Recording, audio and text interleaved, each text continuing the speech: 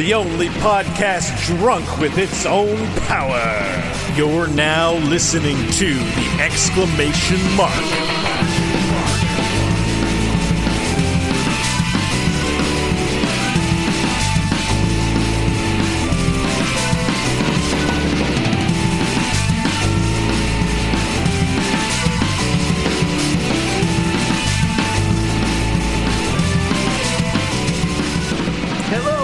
Welcome to the Exclamation Mark podcast, the only podcast that's drunk on its own power.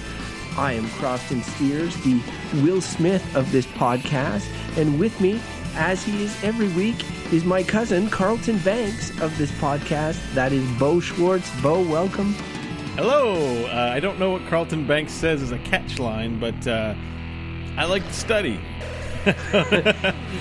And I do. Awesome. I'm dancing. I'm doing the dance moves. He's got. If this was a TV show, you'd be dancing for sure. Yeah, Carlton was a pretty good dancer. Incidentally, I don't.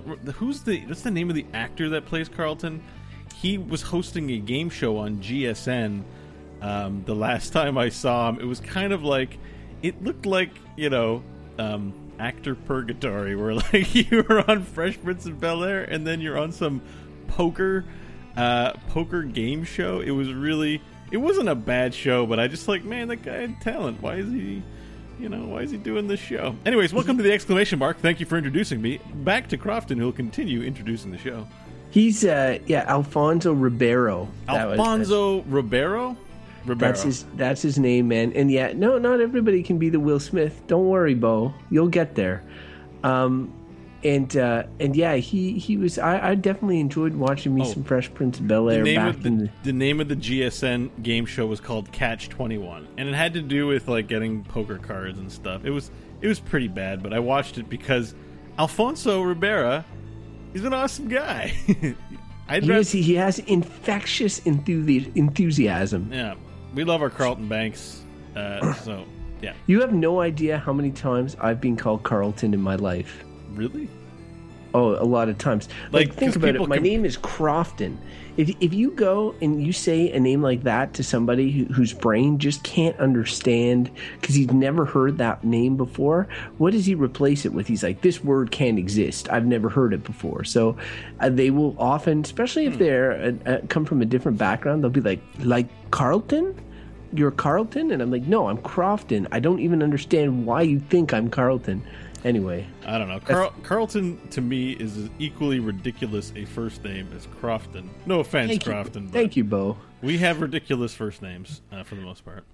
All right. So, look, before we get into the video game chit chat, jibber jabber, as we want to do on this show, the big entertainment news of the week is that there is a new Star Wars trailer out. Came out, I think, a week ago today, actually. It was Monday. So if you're Canadian, as I am, as you are, you were watching the Canadian elections, and then all of a sudden, you were like, man, I hope Stephen Harper gets the hell out. He's such a dum-dum.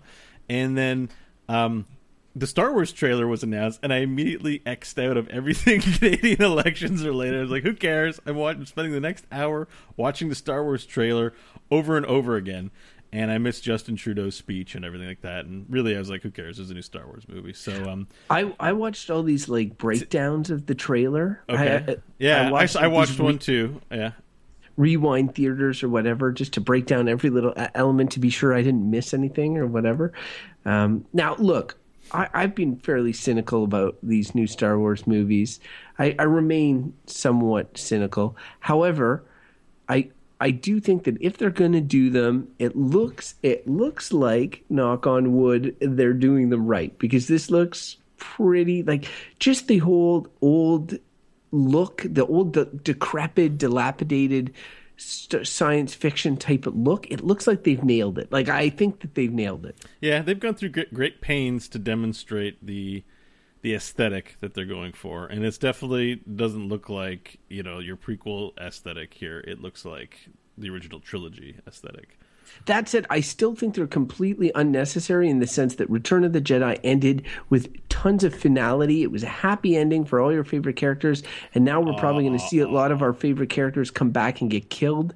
And I'm not overly keen on that. And they're starting a new story. That's fine. But I wish it wasn't called Episode 7. Almost I wish it was like a whole new thing starting some, new numbers. You share, how do you put this? You share a spirit animal with BioWare because Shepard's not coming back in the new Mass Effect. It didn't make it into our news, but that qualified as a news item where someone tweeted BioWare and said, "No Shepard in Mass Effect Andromeda? You guys blow." And then somebody from BioWare responded and said, "Open your mind. A game without Shepard as a protagonist might be a good game." This is news, folks. It's not news.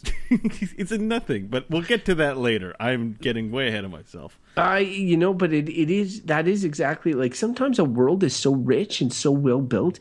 You want to see that world. You want to explore that world without the baggage that previous characters bring. And while I don't mind the occasional cameo, it definitely looks like the older cast are going to be in it more than this. And there's a lot of mystery around what Luke Skywalker's role is. I firmly believe that he's going to be barely in this movie, maybe only at the very end, and then we'll play a larger part in the next movie. But we'll see. We'll see. It got me revved up, and sounds right. Well, all right. This isn't a Star Wars show because we could probably spend an hour. I have my theories as well. Yeah, we should. Yeah, no, for sure. And we last should week, do a special EXM sometime where we just talk about the trailer. I played the Battlefront game last week, as everybody knows, or 2 weeks ago, or whatever. Time's blurred together. Yeah. We missed last week. Everyone listens to our show. But I'm Star Wars. I'm Star Wars'd up right now. I'm psyched for a galaxy far, far away, and this just was oil on the fire. Yeah, well, sweet. If you haven't seen it yet, what the hell is wrong with you? You're watching a video game podcast or live stream and not watching the Star Wars trailer as well as part of the things you do. Doesn't compute to me. But let's get going. You ready to get to the news, buddy? Yes, news, video game news. I'm not your buddy, guy.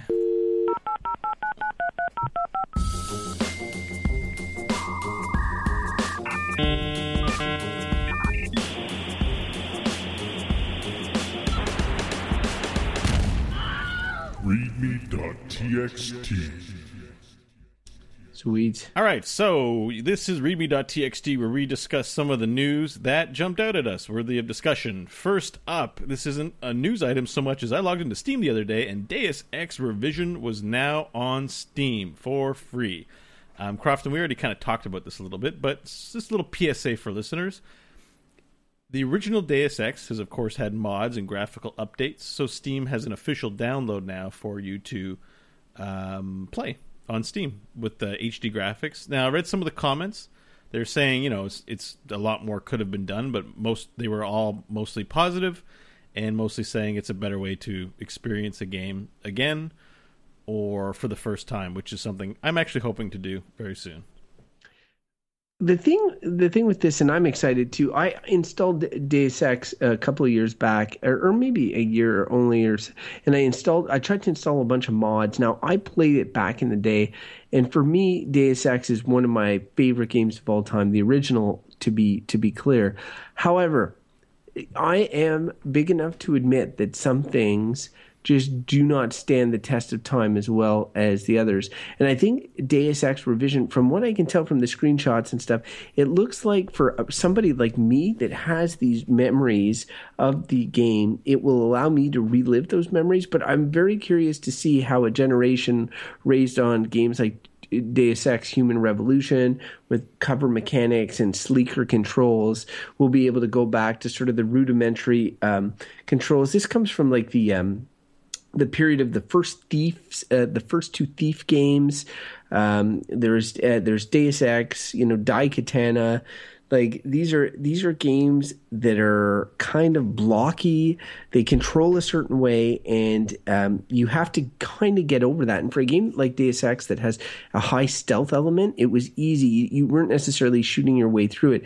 If you did do that, you would probably really hate the controls. But I liked it, and I feel like it's part of a a type of PC gaming that doesn't really exist anymore as things become more and more console focused. So, I would say, Bo, check it out, but like, I feel like it may be difficult without a full-fledged remake of the original Deus Ex. I don't know if anybody's going to get back into it if they've never played it before. Well, if I don't play it, it's not the end of the world because there's still more Deus Ex on the horizon.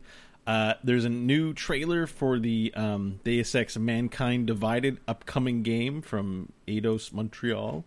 And I guess in association with Square Enix. I'm not sure how you credit that properly, but it's called Adam Jensen 2.0, features gameplay capture, not actual like gameplay, like it's not a let's play, but in-game sort of cinematics and cutscenes and things. And there was like one point where there was this kind of like long hair hipster guy with like a trench coat that gets like, I don't know, hit with some attack, and the physics looked really cool in terms of the winds, like the force wind was like making his clothes kind of go crazy. Like there's some nice touches in this game, and overall the aesthetic looks pretty fantastic, and it gets way more sci-fi. There is this golden diamond skinned guy with a hood on and a gun at one point that looks really intriguing, that I think has just been first introduced in this trailer. I'm really looking forward to this game. I think this is of all the non-Blizzard games, because I'm the Blizzard fanboy on this panel, this is the game I'm looking the most forward to, even more than Fallout 4 or anything else. I love what they're doing with Deus Ex.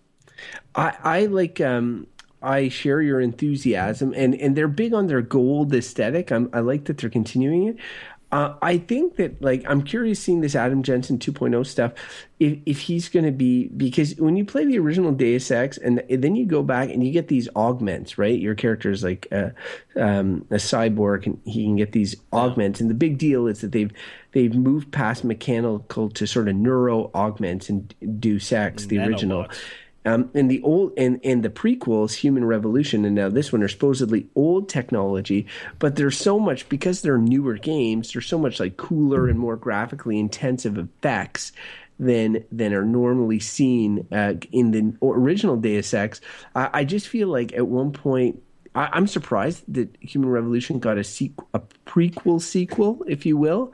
And I'm hoping the next one after this, I'm really excited for it, don't get me wrong, but I'm hoping the next one after it is either a remake of the original or like a reimagining of the original, because I think that would be wicked with like today's tech. Has there been any updates on the Deus Ex universe bit? Because following the first one, there was some announcement. It wasn't an MMO, but it sounded like there was an expanded universe being developed, and I haven't heard much since. I think that it was a little bit of a red herring in the sense that I think what it referred to was a sort of a myriad of products. So they have this game coming out, and I think they have like some iOS things and some like, I think there's a series of things that all kind of tie in together into what's known as the Deus Ex universe. But I think that it was incorrectly identified as something like an MMO originally, or maybe they changed their direction. But now it's just sort of the name for all these things, the big one being the new game. But I think they'll be like, who knows, maybe last time they had Deus Ex The Fall on iPad or whatever, maybe there'll be something like that as well. So I'm not sure what's part of the universe package, but I think it's more of a branding exercise than anything. Yeah, I think you're right. So I just did a quick search in Google News and came up with an article from 2014, like a year and a few months ago, December 2014.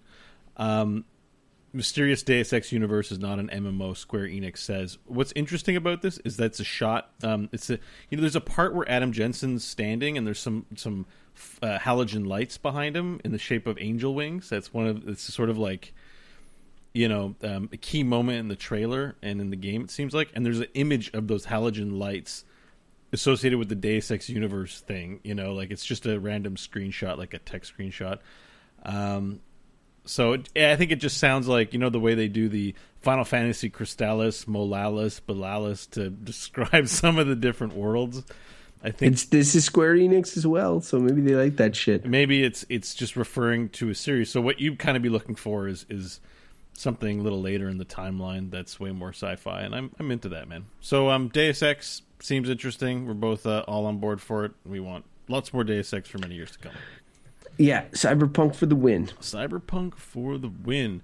All right, next up, Overwatch closed beta starts tomorrow. Blizzard fanboys and fangirls giddy with excitement. Again, not really news, but damn it, I hope I get a freaking invite tomorrow. I don't think I will. I'm pretty high on the totem pole because PSA, the low man on the totem pole, is the most important one. That expression that you heard, it's wrong. So Overwatch, how many people can get into this closed beta? I don't have a number. Do you have a rough approximation? Are we talking like the Star Wars Battlefront thing where I was in it and just It's by not downloading open. it? It's invite only. So Invite. Common sense tells me that the invites are going to go to the highest influencers first. If there's no NDA on this thing, if it's closed beta, but go ahead on Twitch and stream the crap out of it to generate the hype, then they're going to give it to influencers first. What I'm hoping, because I'm friends with influencers, I'm hoping maybe those influencers are like, hey, I've got a friend that is awesome at playing shooter games. Get in. And then that friend has another friend who also wants to get in. Their names are Bo and Crofton. But we'll see. Fingers crossed, but I don't think I'll be getting in. But wouldn't it be hilarious? I think it'd be super hilarious if I got in somehow and you didn't. Did you sign up for the beta? Do you have on battle.net? Oh, can I do, is it too late? Well, no. Okay, so, and this is for everybody. Open up battle.net, and there should be an Overwatch button, and there might be a manage account thing, and then you'll go to a web-based browser, web-based in a browser part of Battle.net, and then you can click on your profile settings. Wow, it's actually long instructions, but all it's right. fairly But easy bottom line is they're not even going to bother with you if you don't sign up to their thing to let them know you want to play, right? Yeah, you have to go. You have to have a battle.net account. Go into your beta profile settings and click the checkbox that says yes, please include me in the Overwatch beta. Please include me, Blizzard. I'll give you my oral consent. That sounds dirty, but I just mean I'm telling you that you can include me. Okay, well, go take care of that now so that it'll increase your odds of getting an invite at some point. No, I have to do this show, Bill, but I will do it after. BlizzCon's around the corner. We're going to find out maybe when they intend on doing an open beta, but alpha lasted more than a year for Heroes. This beta could be a long time in beta still, maybe. So Overwatch, just as an aside here, for those who don't know, it's like a team-based shooter like Team Fortress is, except whereas in Team Fortress you have sort of individual roles, like there are a bunch of people playing medics, a bunch of people playing like strong guys or big guys or whatever. In Overwatch, there's a series of heroes, much like a MOBA. So you can get a hero, and each hero has a different skill. So your group could be made up of completely different heroes. And there seems to be a series of games like this that are coming out. Like I think Overwatch has its finger on the pulse, but there's like Battleborn's on the way, which is it's more like a MOBA, but it's made by the Borderlands folks. Gearbox are doing it. Lawbreakers is another one. The Doom multiplayer was this weekend, and Doom, I think they're trying to position themselves for great shooter multiplayer stuff. So that's cool. Like in something new in the shooter world is appealing to me. Like, and I think this team-based heroes type thing, while I might not necessarily like it in an isometric sort of MOBA setting, I may prefer it in a first-person shooter type mode. So I'm excited, man. I really and I think of those games, Overwatch is the one that appeals to me the most. So Overwatch I'm looking forward is going to have less of the MOBA elements. Battleborn is like actually a first-person MOBA, from what I understand. Right. Yeah, but Overwatch is more going to be like Team Fortress and Chivalry. Right. It's like some of the maps in Chivalry. What's there where you have to like move a thing down a hill and then siege the thing. Like it's like move the nuclear payload to the point B. Okay. I've never played Chivalry, actually. It's crappy. It's good. Overall, it's good. The graphics are kind of crappy, but the aesthetic is amazing. It's like Game of Thrones, sort of humans fighting, no fantasy characters, and then you just cut each other's heads off.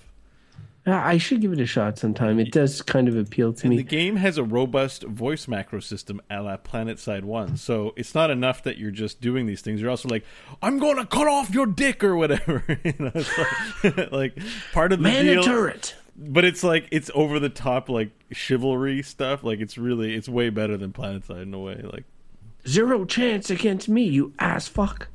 Whoa. Man, this is a sweary episode of exclamation mark. Hey, whatever. All right, let's move on. There's tons of news. Okay, so Overwatch, Arkham Knight going back on sale October 28th for a PC. So as you guys may recall, huge debacle. Rocksteady had sort of sent the PC version of Arkham Knight to another house for development, a porting house. Port job was they weren't given much time, was a huge disaster, got yanked from the Steam store. Everybody's wondering when it's going to come back. Boom, it's supposed to come back next week.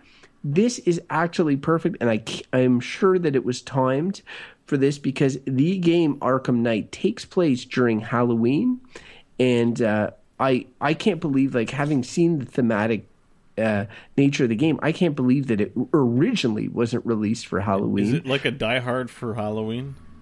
Yeah, it's well, all the Arkham games after. I'm not sure if actually Arkham City, does it take place during a holiday? Arkham Origins takes place either during Christmas, I'm pretty sure. Yeah, I think City, it's kind of wintry and cold, like late fall, early winter, but it's but Origins, it's not a theme, not a holiday theme to it. Origins definitely takes place during Christmas, and that's kind of like or Christmas, New Year's. It's Christmas, I think. And anyway, that adds a certain flavor. Like there's Christmas lights up and different things like that. And there's all sorts of Halloween decorations out during. And Scarecrow is the big villain, and it draws from Batman stories such as The Long Halloween and this sort of thing. So it really is serendipitous that they're ready to go. To back on sale on October 28th because it is like a really good Halloween game. Not too scary, obviously, because you're the fucking Batman, but it is definitely thematic. And for those of you on PC who missed the chance and are looking for a good game for the holiday weekend, and Halloween is one of those gaming holidays I find it's the same with movies. You want scary movies or you want like thematic content. So Arkham Knight is definitely a good one if you're looking for a Halloween game. Awesome. All right. So that's coming out again. Apparently the big story are all the issues for PC fixed? And presumably they are. I guess we'll find out because we've talked a lot on the show about its crappy release on PC. So here's another interesting thing. It's not video game related, but it's kind of a Go Canada story since Croft and Bo are a couple of Canadians. Canada, fuck yeah. Basically, Star Wars The Force Awakens will stream on Canadian Netflix in 2016. And apparently it won't stream on any other Netflixes anywhere else because the way content license works, it's a crazy labyrinth of like the original Star Wars isn't on Netflix because Sony owns the rights and yet they've sold it to Disney who then can make deals with Netflix or whoever else. Like it's never like one right holder to one distributor. There's like multiple ones, but Disney's making 7, so they have, I think, the exclusive rights to put it wherever they want. No brainer to have it up on good old Netflix. I'm sure Netflix Canada is paying a mint for it. I thought, okay, so now I've started to see the Lord of the Rings movies up on Netflix and stuff, but I always thought that like there was sort of a decision made by these big companies not to put like the original or any of the Star Wars movies or any of the Lord of the Rings movies or anything on Netflix with the idea that those were the few movies that people would still buy. Like you'd go and buy a Blu-ray or whatever. If you want to watch Star Wars, you have to go and buy Star Wars as opposed to being able to stream it. That kind of logic is like how it if the rights holders was one company and then they made that decision, that's fine. But there are overlapping and multiple relationships that have exclusivity clauses in those agreements. There's more than one production company or whatever, involved in it. So like in the article here, it was saying that like the Star Wars, Disney can't alone decide, where Star Wars gets published. It's got to go through Sony as well. And getting all those people to the table to discuss deals in all the countries around the world, because as you know, a lot of people circumvent geographical restrictions What, to Bo? watch. I don't know what you're talking about. Stop watch, pointing the fingers at me. Are you giving me the third degree here, Bo? No. Let's none of us do it here, but it's a thing. But anyways, we may, we at large, we the people may be disrespecters of those geolocking. But the companies cannot legally operate outside of it. So a lot of that stuff, it's like right now on Canadian Netflix, I can watch Star Trek The Next Generation. Where's my Deep Space Nine? Where's my Voyager? And you'd think, well, they're holding it back because they just want to make money off DVD sales. But they probably would love to get money from Netflix to have it on there. They'd probably make more money there than people buying Star Trek Deep Space Nine DVDs. I agree with that. I just thought, like, first off, I thought Disney owned everything Star Wars, and owns LucasArts and all Lucasfilm. I just thought that they're in charge of their own distribution. Just like you can't get a lot of Disney movies on Netflix, like they just sort of like sit on them. They go back in the Disney vaults or whatever, the shit that they always pull. It more has to do with the agreements. According to this one, again, 20th Century Fox remains the owner of the original Star Wars in perpetuity. That means no deal to release the 1977 classic alongside other films can occur without Fox's involvement. Not Sony, but 20th Century Fox. So it's just this new one, which is the one people want to see right now anyway. Yeah.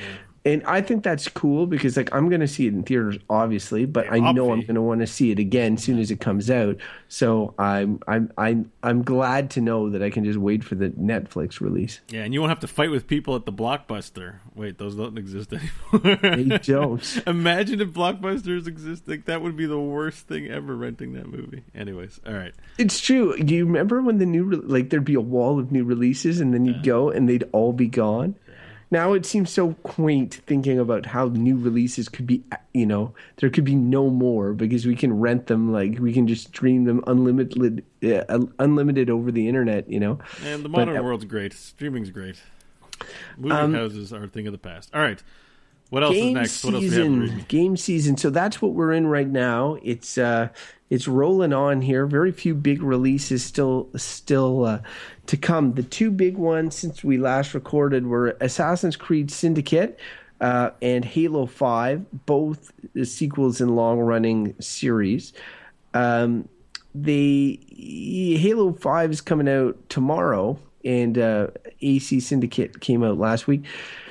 Both games are getting really good reviews considering that they are, again, long-running series, and they have to live up to their predecessors' hype. Halo 5 has the added pressure, of course, of trying to sell people an Xbox One. We've talked on this show previously about how that's a bit of an uphill battle with everybody signing up to Team PS4. And it came out last week. There was a little back and forth between developer and marketing officer about will Halo 5 come to PC, especially with the push for Windows 10. And it doesn't sound like that's out of the equation. So, I mean, if they had officially really ruled out that it's ever coming to Windows 10, they might have been able to squeeze a few more Xbox One sales at Christmas. But yeah, like the thing about Halo 5 that looks cool to me, Bo, is, and I went on about how I haven't played a Halo for a while, but they have this new mode. It's like warfare or something mode,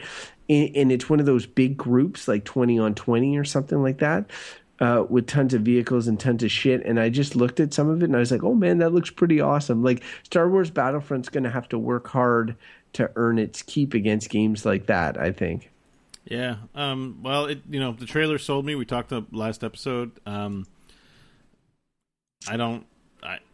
is it? It's not coming to Windows 10, right? No, not yet. But they haven't ruled it out, which means that potentially in the future. The other thing is that. Despite what the box art says and all this, you only play as the Master Chief 30% of the game, and 70% of the game you're playing as Locke, this guy who's hunting the Master Chief with his group or whatever. So, I mean, for Master Chief fan boys and girls, like, you may be disappointed playing a different character for most of the time. Hello, Metal Gear Solid 2. But I mean, it's, the reviews are out now, so you know that before going in, and I don't think that's going to stop. It's not Halo without fans. precedent. Didn't ODST like you played as not a non-Master Chief character? Yeah, you played as sort of a regular dude, and that was kind of a side story set during the events of Halo 2, where this is like a mainline Halo title, right? So, yeah. Personally, guess- I kind of like. I think if I was a Halo fan and played every game, I would be disappointed with Master Chief not being in the game overall. But yeah, I don't know. Like I'm not. I again, it's the thing about Halo that makes it good is that I find the gameplay very good. Like the control scheme and the responsiveness of it compared to other games has a distinct feel. Like that's a hallmark of its brand. So I think if that's there, people will be satisfied. But see, on the other side of the coin, you have Assassin's Creed Syndicate, which is getting great reviews. Like people are saying it's a return to form and yada yada yada. I watched this video of Danny O'Dwyer, and we've mentioned Danny before on the show. He's a GameSpot journalist, and I don't want to be too much of a fanboy for Danny because he seems to do really great stuff. But he did this video on which is like the point where he's breaking up with Assassin's Creed, and he works it a bit like he's sitting at a cafe table and pretending as if the camera is Assassin's Creed, and he's breaking up with her. And it was funny because it really resonated with me. And part of what resonated with me was how much he liked her at the beginning of the relationship. And I was like that too. Like after Assassin's Creed 1, I was already like, I was counting down the days to Assassin's Creed 2, which obviously was a huge hit. Yeah. Assassin's Creed Brotherhood. I played a bunch of them, and I haven't even played Unity. And despite the fact that Syndicate gets all these great reviews, the games are just becoming bigger and taking up more of my time. Hello, The Witcher 3. Hello, Metal Gear Solid 5. Like, so I feel like Syndicate is going to be a game that if I ever play, it's going to be because I have a lull many years down the road, and it's for sale for $5 at the time or something. See, like some of those, the two franchises you mentioned, you've had long breaks between those sequels. Like Deus Ex, I loved Human Revolution. It hasn't been like, it's not like next year there's a new Deus Ex game. Like I think Assassin's Creed feels like there's constantly a new Assassin's Creed in the pipeline, and they get here fast. And there's not enough time to, I think, develop a thirst for the Assassin's Creed stuff. Like I think that's what's happening with that game, because even when they're bad, they're still considered good. Like people are still fans of this series. But they still do ridiculous historical research for everyone and model these giant cities and shit like that. It's pretty impressive. There are reasons to play this game. I just feel like, because I haven't touched it in a while, I'm at the point where it's like it's Call of Duty status for me as an outsider. Like I've played a few Call of Duties, played a few Assassin's Creed. I can see why people like it, but I haven't developed a thirst. And with so much happening in that universe, I feel behind. So I'm not going to go back into it, because even if I wanted to, I feel like I have to go back to part 2 Brotherhood or something. I'm like, there's so much Assassin's Creed stuff now. I'm like, I'm out of the loop. And so like, I feel like the studios could be like, let's make a different kind of game, then come back to Assassin's Creed. It's not for me now. It's a cachet thing. I could see what they do eventually, and this is the thing. It's like, I read somewhere that Simpsons episodes take 6 months to make. Like, so by the time, if they get criticism with regards to an episode, it's already taken like, they can't change course until it's pretty much released, because it takes that long. Yeah. Whereas Assassin's Creed games, while Syndicate just got released, I guarantee there's probably 2 Assassin's Creed games that are in various stages of development right now. And in terms of like changing direction, it's like writing a giant ship. So I'm hoping, because I feel like now it's been maybe a year or 2 since people have been talking like this Assassin's Creed fatigue. And I'm hoping that may lead them, if it takes, a few years to write a ship, then maybe should know, but like honestly, if they took 3 years off and then came back with a title and called it Assassin's Creed, just Assassin's Creed, like the first one, except that it's 10 years later, that it's a remake or a relaunch, and they start the series over, whatever. They rework some of the mechanics. I think it would sell like bonkers, and I think it would be creatively richer than where they're at now. Yeah, it's exactly how I feel, man. So, I don't know. Great. So, why is O'Dwyer breaking up with it? He feels it's just blasé. Well, no, his point is different, and it's worth noting. His point is essentially that because there's a couple of Syndicate's getting good reviews. Black Flag got good reviews the year before last. There's games that are still, people reminisce about Assassin's Creed 2 and Brotherhood and stuff like that, but I mean, they're still saying that these new games are good. He's sort of pointing out the difference in how, like, in those games, you had a certain amount of agency in the world, but the world existed sort of without you. And whereas now, and we've talked about how Ubisoft has kind of polished this open world formula to a shine. They use it in Far Cry, they use it in Watch Dogs, they use it in Assassin's Creed. All those games share the same sort of overarching feel that the game world exists to service the player.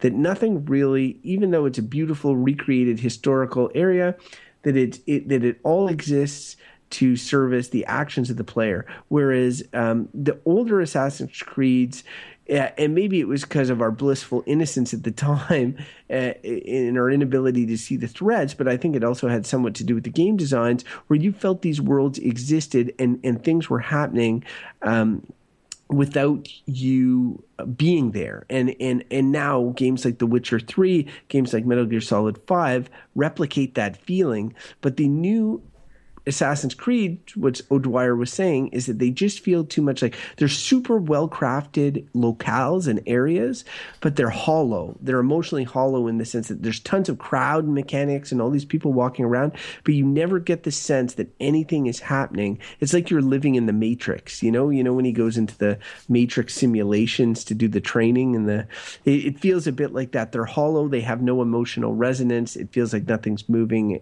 anymore, and that they're just giant playgrounds. And some people like that, and he says, and they will like it, and that's why there's a giant discrepancy between some scores for Syndicate, where some people are giving it really high grades because it does that whole open world amusement park type stuff extremely well, and then some people are giving it low scores because it feels sort of emotionally hollow. Yeah, well, okay. I got more answer than I wanted, but it's good answer, so it's worth watching the video. O'Dwyer, even though I did an amazing job recapping it. You did, and O'Dwyer is a modern, I guess, gaming soothsayer. He's becoming a critical thinker. It just all that sounds super boring to me. All right, let's move on to games per minute. Not what you said, just everything Assassin's Creed. I couldn't be more disinterested. You're always talking about making kids' minds like vegetables. Talk about them out on the street smoking pot. This is Games Per Minute. How do you feel about cutting his head off? Come on. This is Games Per Minute, where we talk about the games we've been playing. I'm going to go first and keep it quick, short, and sweet. I've been playing Heroes of the Storm. That's pretty much been my gaming experience. I meant to play something new, and we haven't done an episode in 2 weeks, but I'm playing Heroes.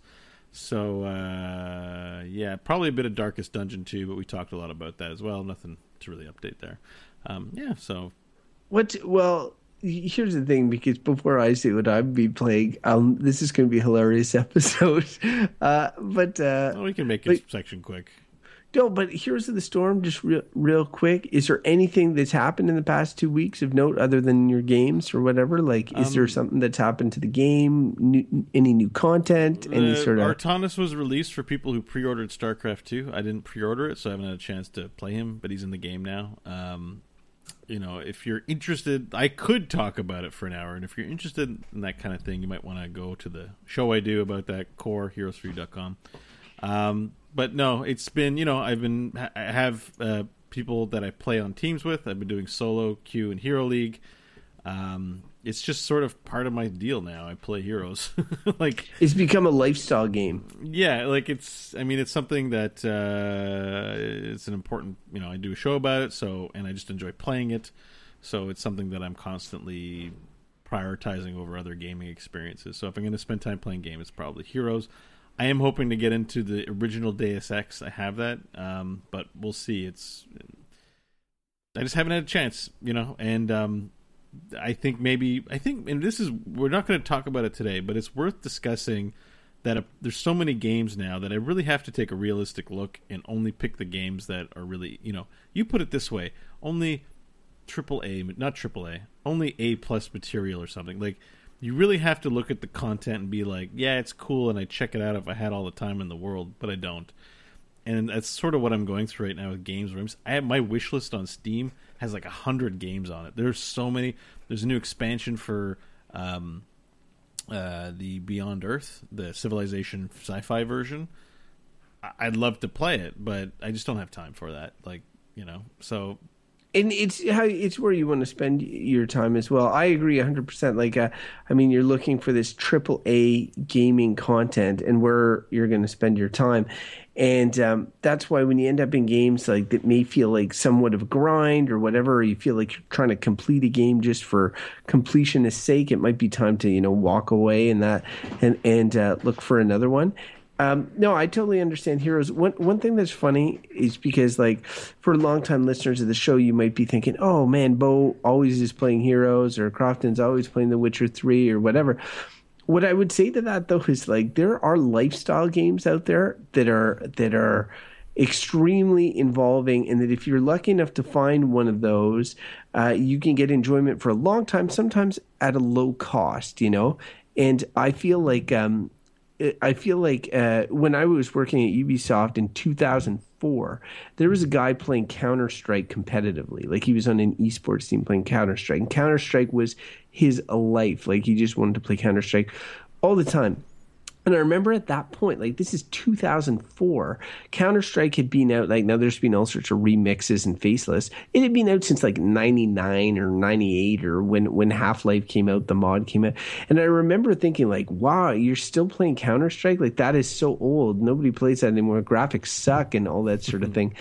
And it's so funny because there's so many people that play Counter-Strike still today. Yeah, they're playing it now, the original one, the pure. It's one of the most played games on Steam, and it just goes to show you find a lifestyle game, there's gamers, but then there's certain subsets of gamers, and Bo even obviously. Now, CSGO is getting big. CSGO, the new version, Global Offensive, was released like, 4 years ago?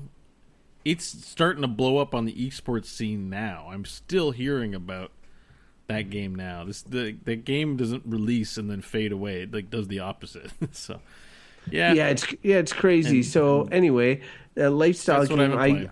I wouldn't apologize for Heroes of the Storm. You have your own podcast on it. Yeah, I know, but I try to make an effort to bring something to the table every week, but it's tough with the limited time. But how about you? Well, you've definitely been playing something new, right? You have so many games for your Xbox and PlayStation 4.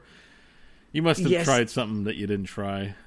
No, I played The Witcher 3, buddy. My god! 3. So you're gonna. Speaking of lifestyle games, you're gonna be stuck in what is that world called? Oxwent. I don't know what the world of The Witcher's called. Honestly, let me make something up. Averia, in the world of Averia. So Witcher 3, there's a new expansion released. I still haven't touched. I bought it. Haven't touched any of the content yet because I'm not high enough level. Believe it or not. Mm-hmm. I also have. There's been a patch 1.11 that was released. Now, normally I wouldn't give a shit about little patches, but I had actually reached a quest in The Witcher that I thought was a super awesome quest, and it ended with a bug, and it was bugged and I couldn't finish the quest. And then this patch, it came out literally the day after I got to that quest, and people have been waiting for it for months and months to be able to finish this quest. And just the day I got to it, they were like, oh, Crofton's there, we better release the patch. Did it fixed, break anything for you, or it fixed it for you? No, it fixed it. It was just kind of a character got locked in a death animation and all this, and she just kept dying over and over in front of you in the game. You just couldn't continue. Like the quest just sort of locked there because you needed that character to die or whatever. But yeah, I've talked about this game so much in the past. The one thing I will reheat really briefly is just the sheer amount of story content in this game.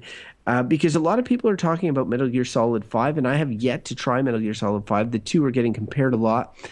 But I think one of the core differences is that Metal Gear Solid 5, a lot what people are talking about is the emergent gameplay. So you're doing a lot of these missions, and the missions don't necessarily have voice acting or whatever. It's just like there's so many mechanics in the game that allow you to have a satisfactory experience doing things in different ways and doing like a giant list of missions and never finding that boring, even though that there's not much story surrounding doing these missions. The Witcher is the opposite in that it is the most story-heavy game I've ever played in my life. Every minute little quest has some sort of storyline attached to it. And the longer you play the game, and let's face it, I've played the game a long-ass time, the more and more impressive it is. And it's the closest thing that I've ever seen to like a life. Maybe Skyrim is another game like this. We were talking about lifestyle games, but those games tend to be multiplayer games.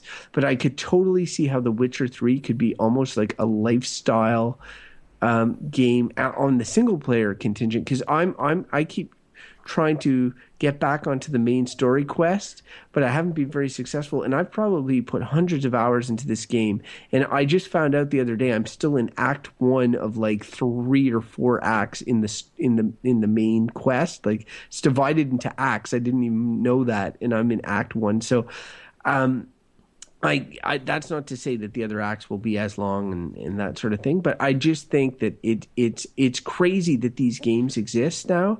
And I think about my year, and I took a break to play Batman, which is a long game, but it's not long by today's standards. It's kind of like, you know, maybe a regular length game, which in the olden days would have been Batman would have been considered a long game.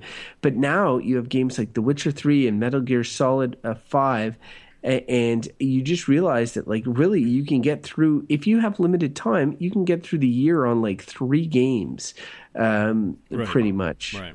Well, yeah. But the thing about The Witcher though is that like you're playing it kind of like whenever you have game time, you're playing it. But CD Projekt Red is not going to have another game for a while. So, you know, you've got lots of time to catch, if that's how you wanted to choose to enjoy it. You know, unlike Assassin's Creed, where if you took too long, the rest of the Assassin's Creed, like 10 more games get released. You actually have time to savor it. But we talked about this. Getting into it takes time, too. Like, you know, there's no new Elder Scrolls coming. There's still plenty of things for me to get into Skyrim and go do. And I actually keep meaning to go back into the Skyrim world. I have expansions I haven't played yet. So maybe that's something I should actually play. Now that I think about it, I might download Skyrim. I will say when you go away from it, though, for a long period like I did to play Batman, it's very hard to get back in. But once you just go away for a day and then come back the next day, your investment time is a lot less. It's easier to get back into it. And I will say that you're right. I don't play that much. But this past week, I've put in at least 2 hours a day, which is a lot for me on any game right now. So I put like at least 14 hours into The Witcher 3. This week, I've completed some quests. I've marginally advanced, you know, like I guess. I've had a lot of fun, and that's the thing. I can't believe I'm not bored of the systems and stuff yet. And to respond to your point about no sequels, like I have not a huge expansion. Well, it's a pretty big expansion pack that's come out for this game that I've purchased, and I have yet to touch. And I'm going to, you know, like I have well more content left in the single player game than I do in the expansion. Then I'll play the expansion. And then in like February or March of next year, there's a whole other expansion coming out that's going to have a whole new area. And if it's anything the size of the existing areas, which is likely to be, I mean, like I could see myself legitimately playing this game almost nonstop until like, I don't know, May of next year. Sweet. You know, that's like, what I'll play it. I'm going to buy the whole thing for $5. That's the Witcher plan now. Witcher games go on sale. They go on mega sale. You know, I've seen 2 on for $5. Witcher 3 will be, you know. I don't know, man. I feel bad for the price of The Witcher 3 because in Canada especially, they've pumped up all the prices of games now. Like if you look, they're like $75 for these new games now. 70, like Metal Gear Solid, I think is 75. I think Assassin's Creed Syndicate is 79. Like these are expensive games. Meanwhile, The Witcher 3 is $59.99, and I'm like, man, that is a ridiculous deal. They're making. That's a good game. They're making money globally on that.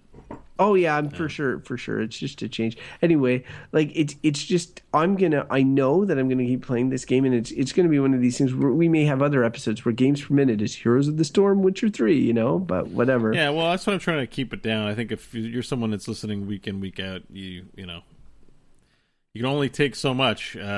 You come for the variety because it's a video game podcast and not about one specific game too much. Fair enough. And to be honest, we talked about it for like 2 hours yesterday, so you know. I could honestly at this point do a Witcher 3 podcast. You could. Like, you could. I know it's you crazy. I think about that, a single player game that you could do a podcast. It's not like so crazy. Like one of the things that I see, and this is a tangent. I watch this regularly. Is there's a mod show on YouTube. Like it's like 10 minutes or 10 to 20 minutes, where every week this guy features 3 mods. It's up to like 130 episodes. That's like 2 years of mods for Skyrim, and it's like a decent show. Like it's just the one guy showing off the stuff. It's not like a podcast, but it's been going for 2 years for a game. And well, GameSpot has that too. They have the Skyrim mod of the week, and I think that went. I used to watch that. That they were funny at first, but this guy's stuff is a bit better because it's not. He's a sarcastic dumbass, but they actually focus on cool mods. It isn't like, oh, this is GameSpot or whatever. Like it's yeah. I like this guy better. But yes, sure, GameSpot has it as well. But I think this guy is just a dude. That's kind of why it's cool, in my opinion. But okay, so that's the games we've been playing. Let's talk about something.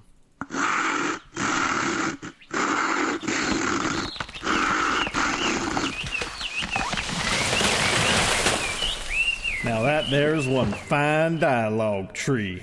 So dialogue tree is where we have a discussion about something relating to video games in some way. And today I wanted to take a little time to talk about the state of games reporting, every little dumb non-story out there to do with gaming. Good Lord, gaming news sites are incredibly infuriating to me. Tell us how you really feel, Bo. As part of what we do here, I do like to talk about the things we're excited about. We don't cover everything. I think when we did our first few episodes, I wanted to get what happened in the whole week. And, you know, and we spend a lot of time talking about it. We don't take like 2 minutes or 60 seconds per article. We can take one article and give it 10-minute overhaul. Until you're looking to kill yourself because we won't shut up. And so, having done it a little while, and I'm now starting to like recognize because I wasn't that avid of a game site article reader until we started doing EXM. I realized how much like stories are non-stories. So at the top of the show, there was someone tweeted BioWare, and BioWare responded, "Was a piece of content on this site. No way is that worth talking about. I shouldn't have even read it." I find it almost irresponsible for people to be making content that is so crappy, that is such shit, just to sell ads and, you know, get my eyeballs on their website. So, you know, me railing about it is not going to stop it, and me not reading it is not going to stop them from the practice, I don't think either. Like, it's very overwhelming. But I like to take a moment to say, like, that sucks. I don't even know what it was. I just hate it, and I like to hear what you have to say, Crofton, about these dumb little articles like, oh, hey, this Twitter account tweeted something. Great, you know. Okay, I'm going to play devil's advocate, all right? Because, I you know, it's just by any sort of account, it seems ridiculous. However, two things. One, if you are into a game, so you guys do a show called Core where you talk about one game, Heroes of the Storm, and you literally dissect, the costume choices for heroes in a particular game, and then you have these websites that are dedicated to more wider audiences. Like our show is supposed to cover more video games. Their sites are supposed to cover these video games. They have to fill them with news every day and content. And then there's all these different games, and you might be like, oh, look at this. There's a new costume announced for Batman and Batman Arkham Knight, like as part of the season pass. I don't give a shit about that or whatever because I'm into Heroes. But if it was that same story about Heroes, you would be into it. Like if it was a Deus Ex, like they released new alternate outfits for Adam Jensen in new Deus Ex game. I wouldn't want to. Like that's. And okay, you would be interested in it, is what I'm saying. Just as I would be interested. I might be okay with an article like that. Yeah, you would be because, and you would click on it. You'd be interested because you are, and they're trying to get your clicks right from the main page. They want you to go into these news stories, and so.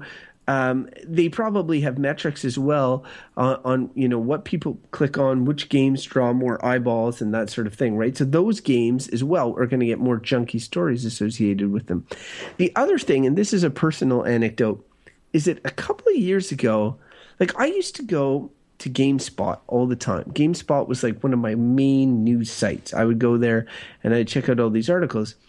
A while back, GameSpot decided, I think there was sort of like a decision, or maybe it was a staffing thing. I'm not sure what it was, but they moved away from instant reporting of all these minute stories.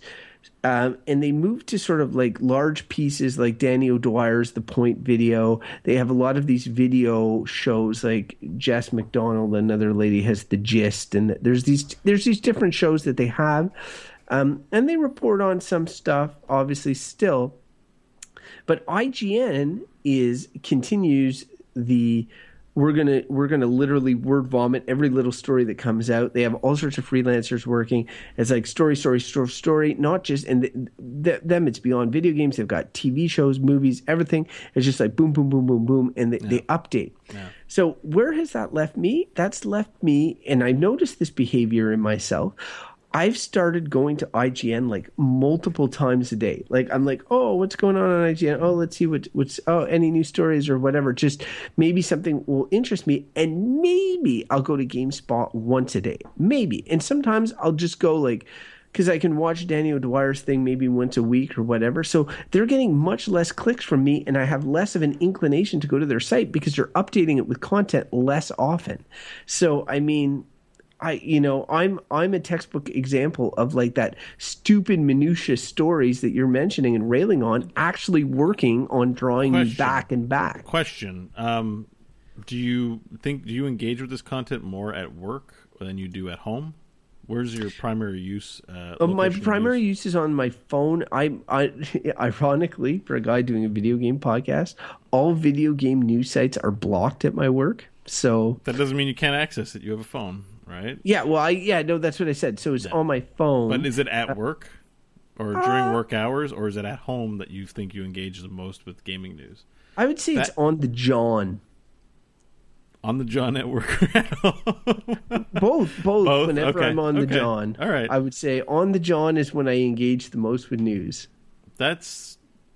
Seems appropriate. I think that's probably whenever I feel like watching the news, because if I'm not in the John, I probably want to do something interesting with my time. Like I'm trying to get a sense of, from you, like, when you engage with this content more than, so then you go out, like I go out, you go out before the show and actually specifically look at things because we do the program. But I just am refreshing my memory though. I've looked at stuff throughout the week. Okay. Like every day I'm looking at stuff and sometimes it's, and you made the point that sometimes there's big news that happens. Like something happens and it's a large scale affects a lot of the gaming industry. Or like we opened today with the Star Wars trailer. It's a trailer for a movie, but it sort of transcends pop culture to a certain extent. Everybody talked about it. Everybody's interested in it. And there are 100 video games based on the IP. Like right. So and there's relevant. there's stuff like that in the video game space as well, where we're like, oh, we need to talk about E3 this week, right? They made this giant announcement that everybody's into. But for instance, like today, while prepping for this show, I saw that Microsoft is listing what the next batch of games, or what the first batch of games that will be backwards compatible on the Xbox 360. Like Xbox 360 games that are backwards compatible on the Xbox One, rather. Yeah. What they will be, and which ones are in the pipeline, and which ones are most anticipated, and that sort of thing. So it's a story about like essentially a piece of functionality that was announced for a particular console and what games will come out. And it's funny because like I took a quick look at it just because I have an Xbox 360 and I was curious. But it's just one of those stories that is like super focused on, like, if you're an Xbox One owner and you're waiting, maybe you're interested, you know? And then there was a side story. I clicked on it and there was a link to a story about how Snoop Dogg is lobbying for NCAA football 2014 to be backwards compatible on Xbox One. And is starting. Why didn't we cover that?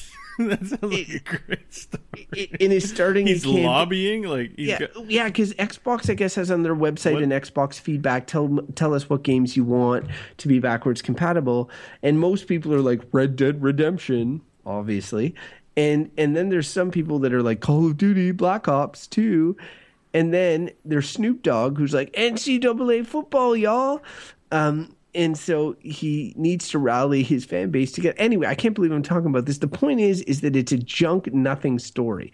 It's only a story because there's, celebrity involved, and the whole backwards compatibility thing. They're going to fill out that list. But there are some people that are sitting around, maybe Xbox One is their only console, and I remember once upon a time, like when I had a Dreamcast and a Nintendo 64, IGN was divided into channels. And I would be clicking on the channels that I most was interested in. So I wouldn't go to the IGN main page. My bookmark was dreamcast.ign.com or n64.ign.com. And there was seldom news because both those consoles were dead and no games were coming out for them.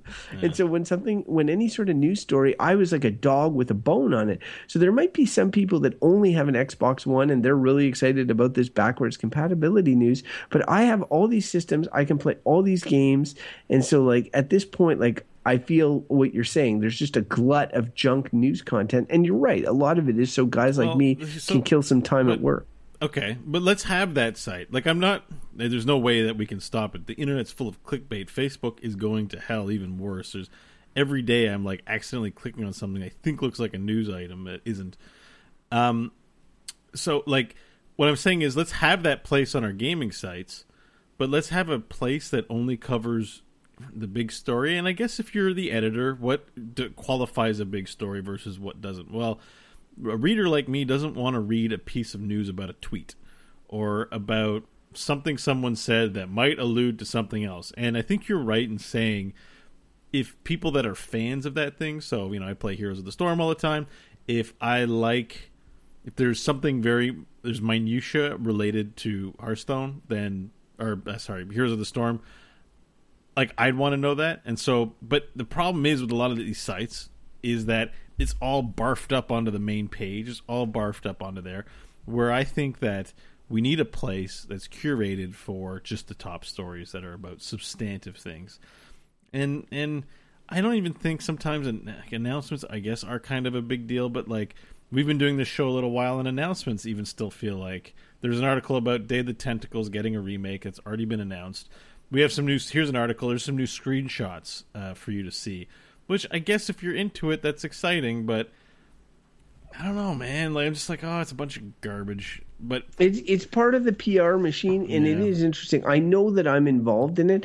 And when you go to the grocery store and you see, like, as you're about to buy groceries, you see Us Weekly or all these magazines about who Kim Kardashian is banging this week. Or what the Soap Opera Digest. Who married who last week on Days of Our Lives? Oh my God, Shelley kissed Cass. What will happen next?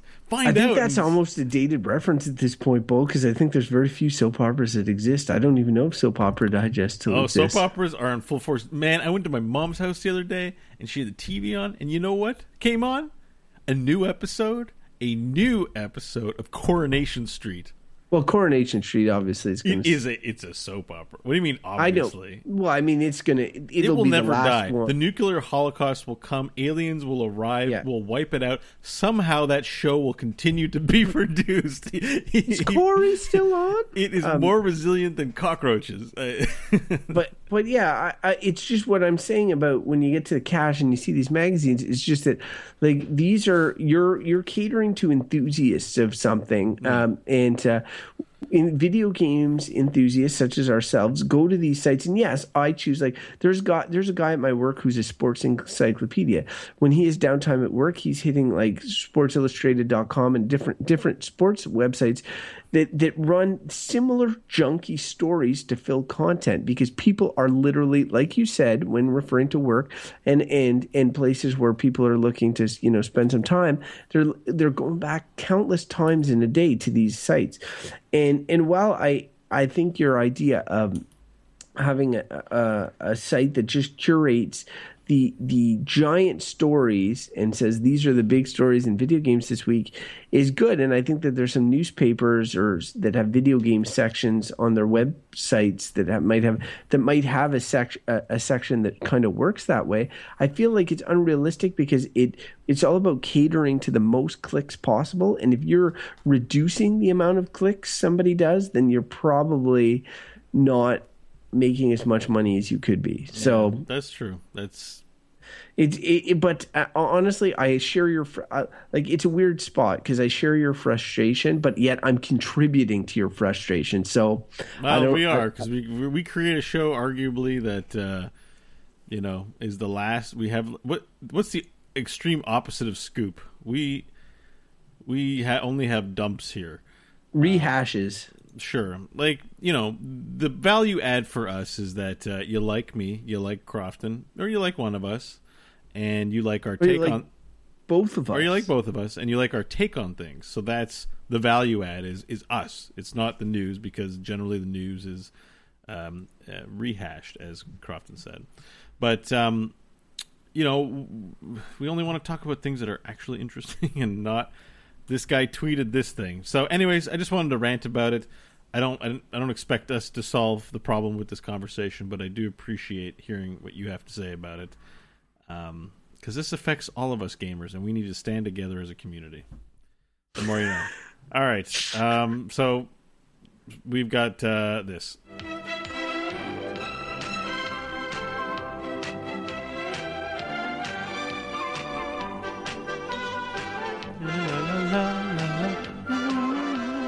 Inventory management is a challenging and inexact science. So, inventory management, where we answer the question, spend your cash or... vendor trash. Yeah, high-pitch Crofton. That's exactly it. So, this week, Crofton, do you have a recommendation for our listeners who continued listen to the show thus far and want a nice little gem of a recommendation to send them on their way? I would recommend to them, and this is reheating a conversation we had earlier, but I thought about this because when looking at the layout of this episode, and I saw Deus Ex mentioned, and I know I've recommended Human Revolution, or you have before, and I stand by that. I still think it's a great starting point to get you into Deus Ex. The first Deus Ex is one of my favorite games of all time. It's really a difficult recommendation, so I'm making kind of a blind faith recommendation to try that thing that you announced at the beginning of the show, that Deus Ex Revision, which is kind of like a sprucing up of the original. if you go into that, if you're looking for an immersive single player game, you go in with an open mind and you're willing to overlook clunkiness and some old mechanics, especially like early 2000s mechanics. This is, your guy walks ridiculous. Characters walk ridiculous. The animation looks wonky. The combat is not like, you're not playing a modern title, but at the same time, I feel with that graphical upgrade, it would be enough to if you go in with an open mind, to allow you to get into it. And I recommend everybody play through the first mission, which is a Statue of Liberty, sort of terrorists have taken over the Statue of Liberty. It's way lamer than it sounds. It's the worst mission in the game, probably. Okay. Right after that, you'll go into UNATCO, which is the base of I guess, your organization. You meet all these characters, you talk to people and all this sort of stuff. Mm-hmm. After that, and you go on your first assignment and all that, if you're not in, then, stop playing. But I do feel that, like, that first mission doesn't sell you well on the game. Give it a little time. And I feel I would be remiss not to have made the Deus Ex, the original Deus Ex, one of my favorite games of all time, to not make it a recommendation. So I recommend it. Just, you got to go in with an open mind and you got to be ready for old hiccups and stuff. But it's got a great story, great twists. You can approach things from all sorts of different ways. It's a hardcore PC game, not consoleized, so you have lots and lots of options and stuff on how to approach things. So yeah, that's my recommendation. Deus Ex. Great recommendation. I've been waiting for that one for a while. Crofton stands behind Deus Ex. He's a big fanboy of that game, and I am. I don't think you'll get a more solid or more strongly backed recommendation than that. Okay, my recommendation for the week is Rocksmith 2014, which seems weird. It's kind of not a game, but I bought it on Steam from the game section, and it kind of gamifies learning how to play guitar. And I haven't really talked to somebody who doesn't know how to play guitar, and said, yeah, thanks to Rocksmith, I now can play guitar. You are going to have to commit to practicing. Just like learning any instrument, it's difficult. But as someone who got rusty and didn't play his guitar very much for several years and got back into it, I played, 3-4 times a week for an hour for over a year and a half, almost 2 years. I haven't been doing it as much recently, but I've been just actually playing guitar on my own without playing Rocksmith.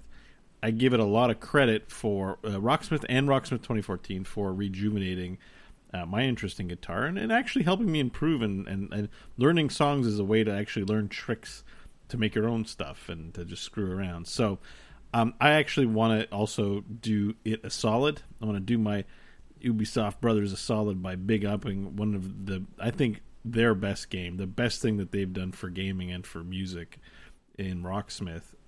It's a pretty incredible product. So I recommend Rocksmith, and I recommend learning to play guitar. It's fun.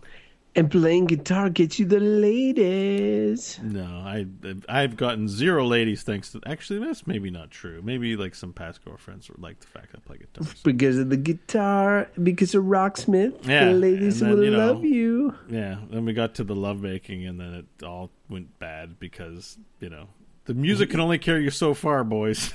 It's true. It's funny you mentioned Rocksmith because when I did the gaming wrap up this week, I forgot to mention like both the new Rock Band and the new Guitar Hero have come out, and both of them they innovate on the sort of plastic instrument genre in different ways, and they sort of they went away for a while, right? And now they've come back, and they've gotten generally quite strong reviews and such, but I think Rocksmith is an underappreciated gem, and I think it should be highlighted more often because Rock Band and Guitar Hero get all the press, but Rocksmith is actually, it's a game, but it's also like a tool. And once you learn a song, you can actually rock out to it, right? Like you hear it's not like I'm playing buttons. And don't get me wrong, I think we've had some pretty fun times at Rock Band Crofton, right? Remember, yes. 4 of us were in a band and we had a singer and everything. It's good too, but there's nothing like it was amazing. But there's nothing like feeling like you're actually rocking out because you're actually playing Pearl Jam. You're playing, oh, I'm still alive. It's a good feeling. So if you have some interest in guitar, do it. That's a sweet recommendation, Bo.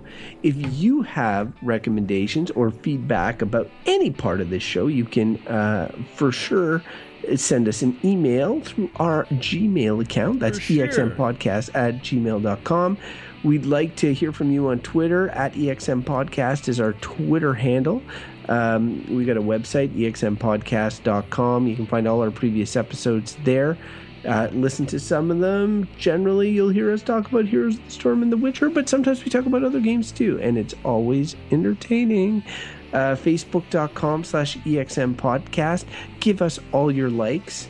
On Monday night, we record the show, and we do it live on Twitch. So twitch.tv/EXMPodcast.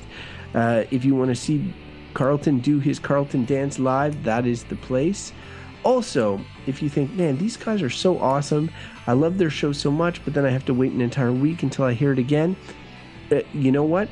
I'm here to help you. We have a second show. That's right, a second show. No, it's not Bo's Core Heroes of the Storm Nerd Fest, which is also good, and you should check out. It's a show we do together with a colleague of ours and friend named Michael Hodgins, Good, Bad, or Bullshit. We pick a random topic every week and determine if it's good, if it's bad, or if it's bullshit. That's goodbadbull.com. Finally, we are both individuals with individual needs. And if you want to find more about Bo's individual needs, Bo, where can people find you? On eHarmony, where I list all of my needs and likes and dislikes. No, you can check me out on Twitter @Bo Schwartz. There, you can link to Good Bad Bull. You can link to this show. You can link to Core Heroes, heroesforyou.com. That's where you find all my stuff. So follow me. For the record, Bo is accruing new followers at a rapid rate due to his growing celebrity in the Heroes of the Storm market. Let's brag about that. I'm bragging for you, so I'm bragging by proxy. I know you, so therefore I sort of get to enjoy the glow, Follow Crofton @Crofton Steers, because he actually has substantive tweets. I just tweet like dumb things that enter my brain, but every now and then there's a real gem that comes out of Crofton. That's correct. There's true @Crofton Steers. That's my Twitter handle.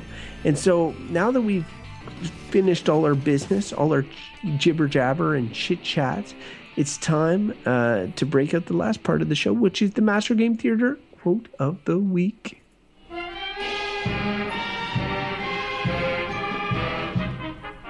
It's now time for Master Game Theater. All right. It's time for Master Game Theater, but before we get on, I just wanted to give our listeners a sample of the brilliant tweets that Crofton tweets. Thanks @Spotify for including Uptown Funk on your children's list, because kids are never too young to hear lyrics like, "Bitch, say my name." I don't know. That really pissed me off. We're listening to Spotify. I'm like, I'll put on the children's playlist, and then I'm like, it was a children's playlist. Yeah, it's a children's playlist. Oh, because I thought you just had Spotify on. Because you didn't. Did you specify that in the tweet? Maybe I don't know. Your tweets what did I write? You just read it. I just read it. Yeah, you didn't. Oh, on your children's list. Okay, very good. So the wag of the finger, Spotify children's lists. Aren't for swear songs. Yeah. Everybody knows that. I didn't think I had to have this conversation with you, Spotify. If you're a parent that likes to let children hear swears, that's okay. There's lists for you too. Every other list in the universe. Bitch, say my name. All right. I think I put my face too close to the mic in order to be intimate with Spotify. Hello, Spotify. How are you doing? All right. It's Master Game Theater. This is where we act things. Crofton already said all that stuff. I just interrupted him. Crofton, are you ready for this one? I think this is going to be a good one. I think it is. I feel like this is the second one from the Mass Effect series we've done. Is that correct? I don't think so. I don't think we've done Mass Effect. That's why I picked it today. Oh, really? Yeah. I don't think I think BioWare's been underrepresented in our performances. Yeah, generally they have tons of voice acting in their games. But if we did one, we didn't do one that's this length. So, but it's a longie but a goodie. All right, so here, this is an exchange between Commander Shepard and a reporter on the Citadel. Is this correct? That's correct. And if you play Mass Effect, then you know what's going to happen here. I'm curious, because I'm in the role of Commander Shepard. Am I Mark Meir Commander Shepard or Jennifer Hale Commander Shepard? Whatever you want. That's the brilliant of Mass Effect. It's you choose. But All right. You know, you're definitely Renegade points, and not so much Paragon points. I got you. All right. All right. I just got to do my warm ups. Peter Pecker, Pepper. All right. Khalisa bint Sinan Al Gilani, Westerland News. I interviewed you 2 years ago when you first became a Spectre. You presented your case very well on camera. What? So you can try and do another smear job on me? Now, Shepard, you may object to my methods, but we're on the same side. You're back. Your news. I just want to give your story its due. Sources claim you were at the heart of the Presidium during the Battle of the Citadel. It's fair to say the course of the battle hinged on your words. If true, you told Admiral Hackett to assist the Destiny Ascension, costing hundreds of... You're supposed to interrupt me. I've had enough of your disingenuous assertions. I just punched you in the face. I wish I'd done that the first time we'd met. You son of a bitch. I'll make sure everyone in the Alliance sees that.